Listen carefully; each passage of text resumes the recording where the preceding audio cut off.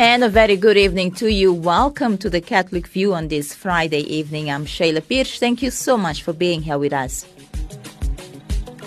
Coming up in today's broadcast of the Catholic View, we bring you our youth feature as we take a look at youth and UNAIDS declaration. We also take a look at youth fighting online exploitation, as well as Zimbabwe Maggie's concert ahead of Youth Day in Poland. That's what's coming up in our feature later on in the broadcast. But first, Mahadi Buthelezi is on standby to bring you some of the stories that have made headlines in Africa and beyond.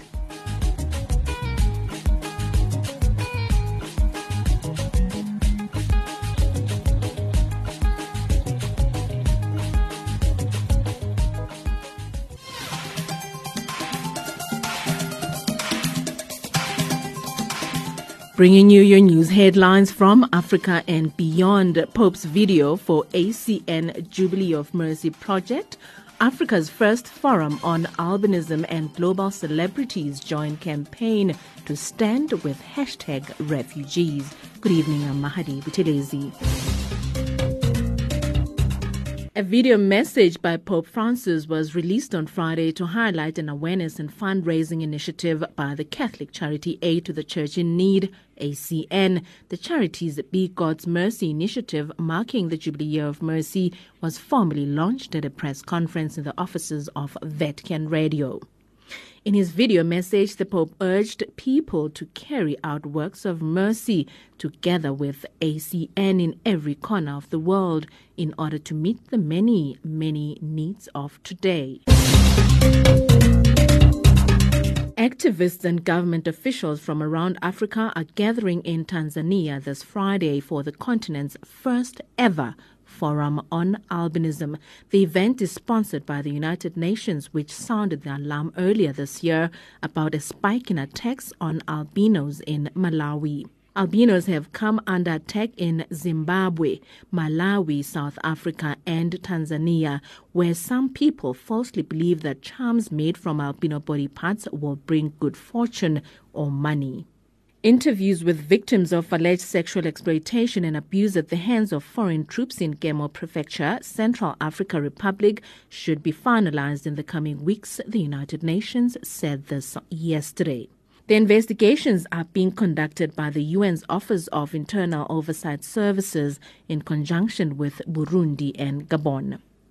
Joint teams have so far spoken to 90 out of 106 complainants. UN spokesperson Stephanie Dujarric said witnesses are also being interviewed to try and corroborate the testimonies. OIOS will need time to then review their findings and identify any additional resources that may be necessary to completing the investigations. As you know, these allegations date back to 2014 and 2015, and there is clearly in the area a lack of medical, judicial, and other physical evidence, which means that the work of the investigators relies primarily on the testimonies of victims and witnesses. In more news from Central African Republic, peacekeepers from the UN mission there, MONUSCA, have been deployed to Ngao Daye in the west of the country, which was attacked by rebels on Wednesday.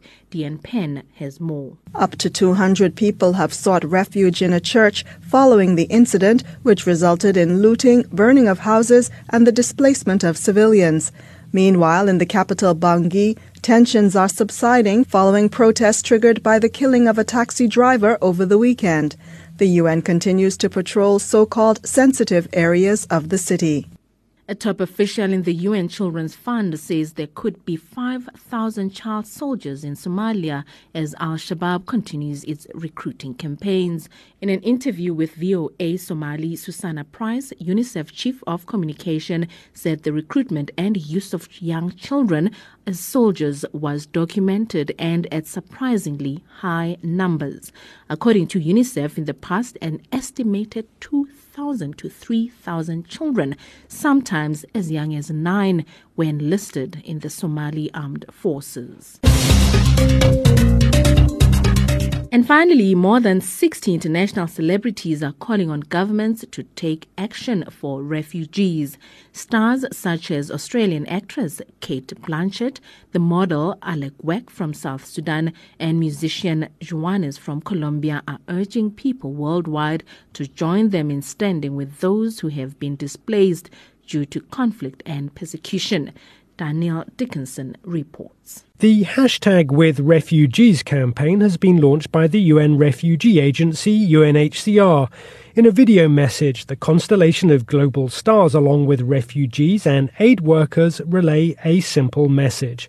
We stand with refugees, please stand with us. Every day. Every day. War forces thousands of innocent families To leave their homes. Families like yours. Des familles comme la vôtre. family like mine. They're appealing for people everywhere to sign a petition to show their support for families forced to flee their homes. They're asking governments to ensure that every refugee child has an education, every refugee family has somewhere safe to live, and every refugee can work or learn skills to make a positive contribution to their community. The petition will be delivered ahead of a UN General Assembly meeting in September on addressing large movements of refugees and migrants. And these have been your news from Africa and beyond. Have yourselves a very good evening. I'm Mahadi Buthelezi.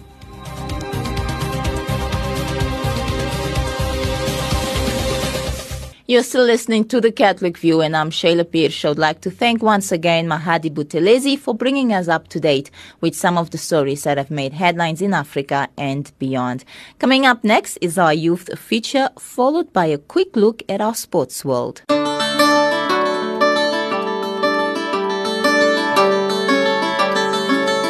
Welcome back to our youth feature. Today we take a look at Youth and UNAIDS Declaration, Youth to Fight Online Exploitation, and Zimbabwe Maggie's concert ahead of Youth Day in Poland.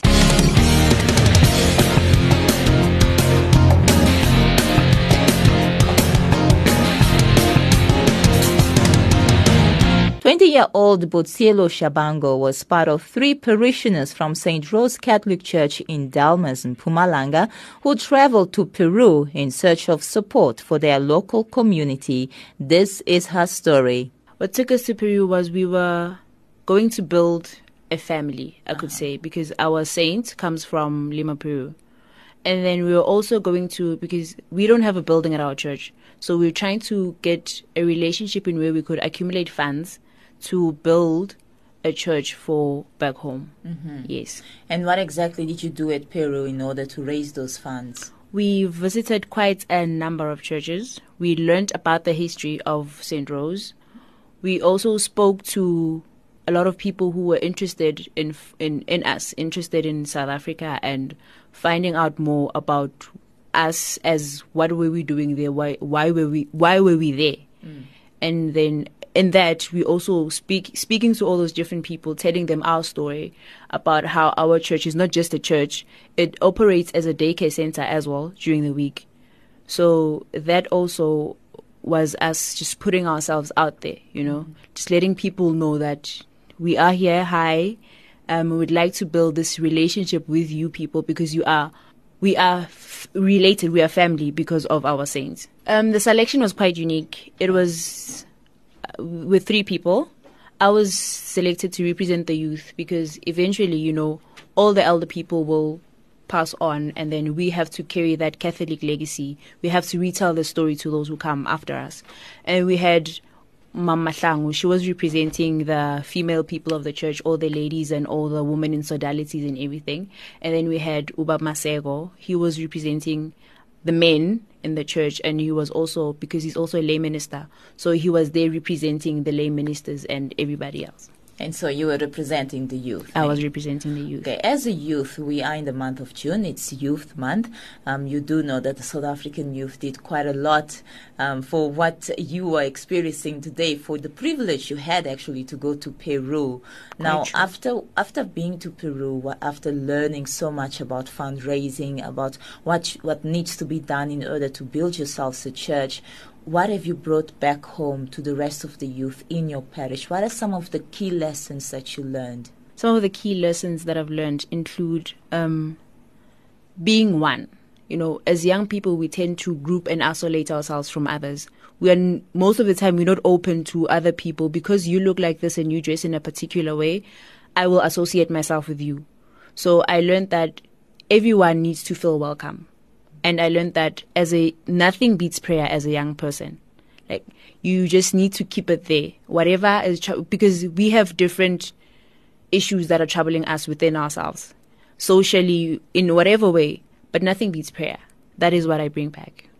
And what is one of the key concerns that you have, that the youth of St. Rose of Lima in Delmas has? What is one of your key concerns, or maybe the challenges that you have as a youth in that parish? Participating in the church in general, whether be it coming to mass or helping out.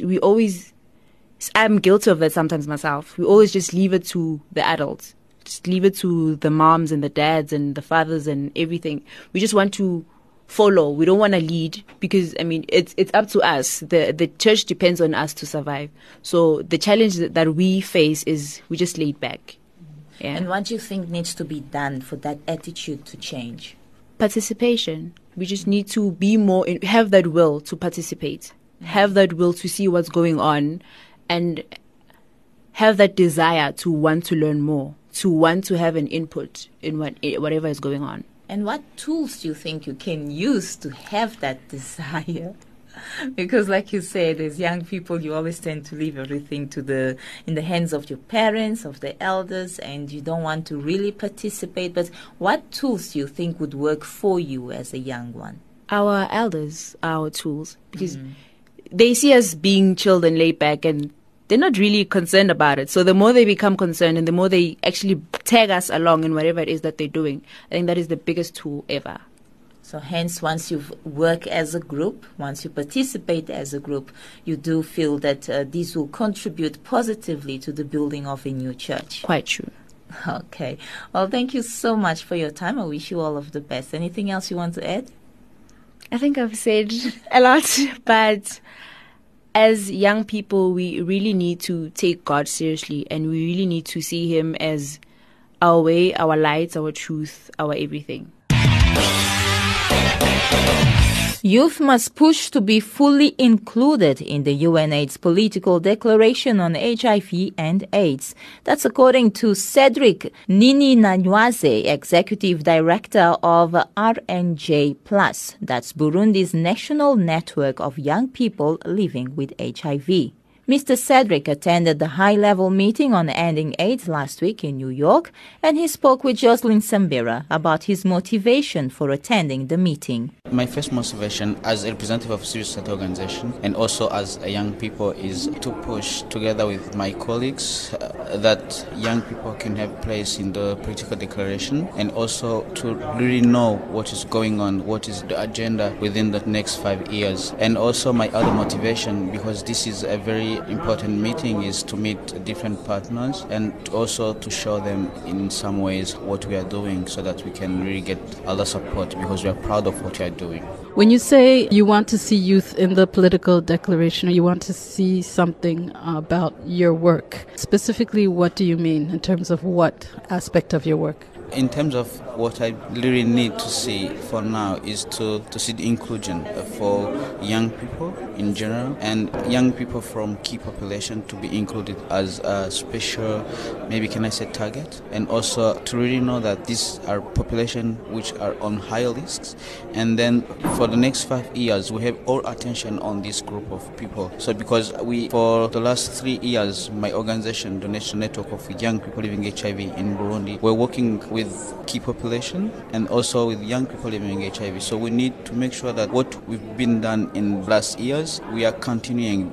It's not, our efforts are not in vain, and also we are not losing our time, but we have support from also governments, different government, and also we have support from other donors that they understand that what we are doing, we are contributing to end AIDS. So how did you get involved in all this in Burundi? How did you get involved working with youth living with HIV and AIDS? I personally born with HIV, and then I joined the National Network of Young People with HIV 12 years ago, and then I was there since 2004, and now I'm here. What has it done for you? What has it done for other youth, the kind of work that you do? We are doing many things. You can understand 12 years is not nothing. But the most thing we are doing is raising awareness on AIDS and also raising awareness especially for young people to get HIV tests and then to get treatment if they're HIV positive. The other thing we are doing now is to make sure that people are aware of their sexual reproductive rights and also they are aware of what they can do, especially to avoid unwanted pregnancies among young people, because this is a very big issue in my country. And then we take this as our own issue because we're also young people. It's about our cousins, about our sisters, it's about our neighbors. So we need to raise awareness and also get them to get services. And to do so, we need, of course, to raise awareness, but also we need to get services viable for them and to get health facilities opening their doors for young people, which was last years in the past also during now very difficult for them to open those because sex is a taboo subject in my country, especially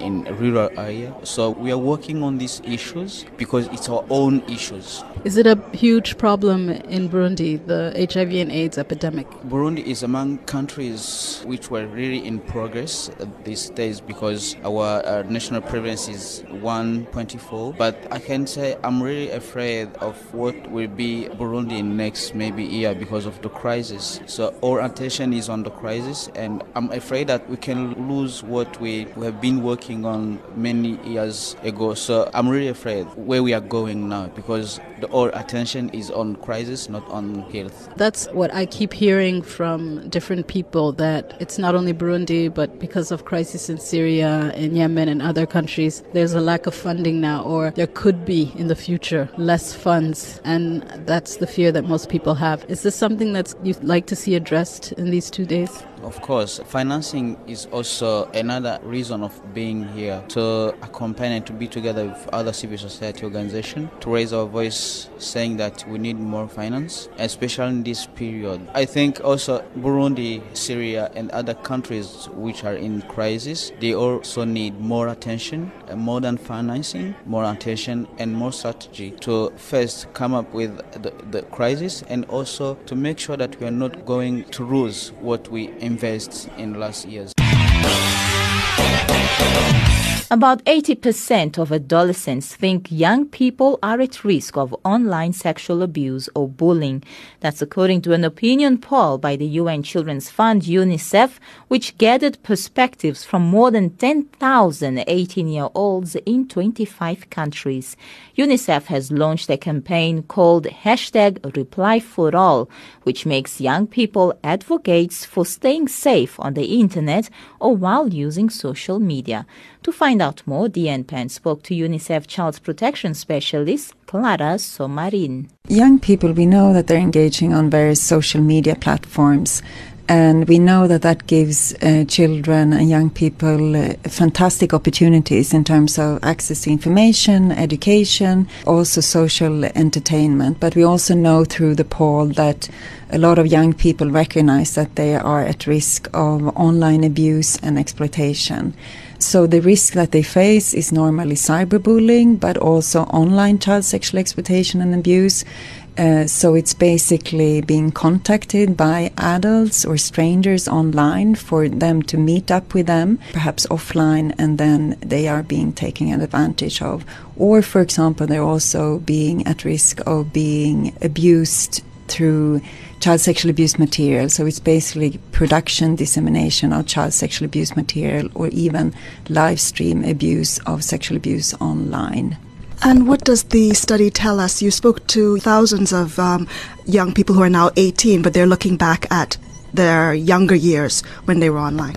Young people recognize again that accessing internet really has great opportunities in terms of accessing information and education, but they also recognize that they actually are facing various dangers. So the study tells us that 8 out of 10 adolescents think that children and adolescents are being in danger of being sexually abused or taken advantage of online. And more than half think that their friends actually engage in risky behavior. The study also tells us that when children face an online threat, they actually reach out to their friends first rather than their parents and teachers. but less than half actually feel confident in how to help their friends if they face an online threat. And I wonder if you can tell us briefly about regions. Yeah, so the opinion poll was done in 25 countries worldwide.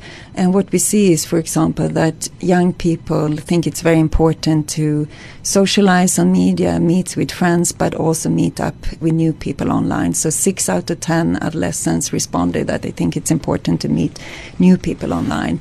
And this is one of the data that shows that there are quite big regional differences. So, for example, in sub-Saharan Africa, we see that young people think it's very important to meet with new people online, while perhaps here in the US or in the UK, they think it's less important. So it's important to look at these regional differences and look at this when we are kind of designing the programs to be able to inform children about risks online. And now, speaking of programs to inform children of these risks, what is UNICEF doing in this regard? So the study really shows us that we need to inform children and adolescents better about the online risks. What are the risks, how they can prevent it, and how they can report these crimes if they encounter them. So UNICEF is reaching out to children in schools, informing them how they can identify risk online, how they can prevent it, and where they can report violence and exploitation and abuse if they encounter it online. So, for example, we're working in El Salvador with the police, where they do a lot of awareness raising sessions in schools with children about, for example, cyberbullying, online grooming, privacy issues, and also child sexual abuse and exploitation online. We are also calling upon all governments to work in a coordinated manner with law enforcement, the justice sector, education sector, service providers providing services to children victims, but also the IT industry and the tech companies and civil society, because we know that only if we work in coordination we can really protect children from online violence. We are also calling upon children themselves to act as messengers and advocates for how they can protect themselves and their friends. And UNICEF has just today launched a Reply for All campaign, which is really using or calling upon children and adolescents to be the advocates for safe online behavior. And this is part of UNICEF's End Online Violence Against Children campaign that we're launching today. This initiative is part of a broader initiative that we are doing with partners, including the UK government, as part of the We Protect Global Alliance to end online child sexual exploitation worldwide. The Zimbabwean German Society was a buzz of activity recently when pilgrims of the Magis Zimbabwe network performed songs, dance and celebration of the whole Zimbabwean culture ahead of the Magis 2016 and World Youth Day in Poland. The action-packed concert took place at Harare's Milton Park. The bright traditional decor surrounding the stage, gazebo and food tables set the tone for the evening, while the fairy lights in the trees brought on the nostalgia of a star-filled African sky. Time now for a quick look at our sports updates. Kenya is hosting 5 of the 10 refugee athletes who will compete in this year's Rio Summer Olympics as part of a new refugee Olympic team. The International Olympic Committee says it hopes the team will be a symbol of hope and a reminder of the magnitude of the global refugee crisis. Here is Lenny Ruvaga. The phrase Breakfast of Champions has taken a new meaning here at the Tegla Lorupe Training Center for Refugees. 5 of these athletes will be competing in Rio this August. The 5 refugee Olympians in Kenya are all from South Sudan. Rose Natike Lokonyen was just 4 years old when her family fled ethnic conflict in the eastern part of the country. She has lived at the Kakuma refugee camp in Kenya for the past 16 years. She thinks of her 2 youngest brothers often. She had to leave them at Kakuma to come here to train. I hope I will do well and get some golds or silver as well if I win. I really miss my sibling because since we came to Kakuma, we came together with our parents, but they left. Then I stay with them as well. And here these are my 2 siblings whom I took them. They are the youngest one and they are here. These are the two boys who are underage, and now I left them alone. She says there are good days and bad days in training, but she was headstrong from an early age. She remembers her father punishing her for playing soccer.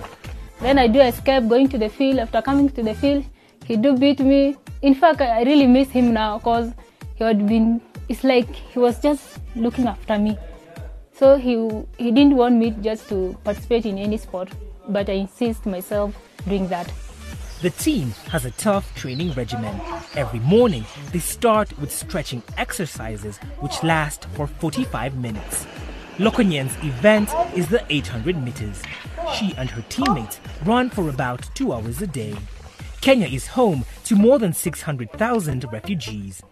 And it may be no accident that the 5 refugee Olympians the country is hosting will compete in track and field events. This training camp is named after Kenyan marathon runner Tegla Lorupe, who holds several world records. They had good time in our trials, so that's the special thing they have. But another thing, they are also disciplined. They are also disciplined, and that's what we needed most. And then these are the best guys, and they have persevered in the camp since September last year up to now. Lokonyen and her teammates had to flee their homes years ago. Now they will run for gold. Lenny Ruvaga, Ngong, Kenya. Football brings joy to people and relieves their sorrows and ultimately promotes a more peaceful world. That's according to the world-renowned former Arsenal and Nigerian national team player Nwankwo Kanu. Kanu, who is also a UNICEF Goodwill Ambassador and the founder of the Kanu Heart Foundation in Lagos, was at the UN headquarters in New York to promote the role sport can play in building peace and development. It's very, very important, the world. Everybody who touches football, even without playing football, you see a lot of smiles on the person's face. So imagine if you have the talent or if you are part of the exercise or training, it brings joy. You forget the sorrows. It brings happiness, and it brings everybody together. For me, it's one strong tool to bring unity and peace. Nigeria, your country, is undergoing a lot of problems now, politically, socially, economically. Have you seen football in your country bringing people together? I think we're trying to forget that football is very important too, like I said. Everybody is hustling and struggling in different directions. But for me, if you really want to bring unity and peace in Nigeria, I think football will be the number one. Because every young girl, every young boy out there wants to be part of football. And why can't we use it as a tool to bring everybody together? Even if you want to talk to the communities or to whoever in Nigeria, when you bring football, everybody listens to you. Why not use it? What does it mean to you to be able to make a contribution, however large or small, to building peace? It's very important because for us to have a better world, there must be peace, there must be unity. Being who I am today, everybody looks up to me, the young ones, the one growing up. My name is all over everywhere. So I'm very, very honored and very, very happy to be part of something that we give back to the society in terms of unity and peace. And football comes in, and then I want to be part of it. Football is also being used to promote the newly agreed Sustainable Development Goals. Do you think it's going to be difficult for people to understand the link between these so-called SDGs and sport and soccer? When you're talking of life skills, football comes in, sports comes in. And as a child, they don't only teach you about football, they teach you about life. It makes you strong, it teaches you how to survive in life, it teaches you how to look after yourself, it teaches you a lot. And people have to remember that education is part of football, part of sports. You can't teach education without sports. And you can't do sport without education. So they work in hand to hand, so which makes it more very interesting and very important for everyone.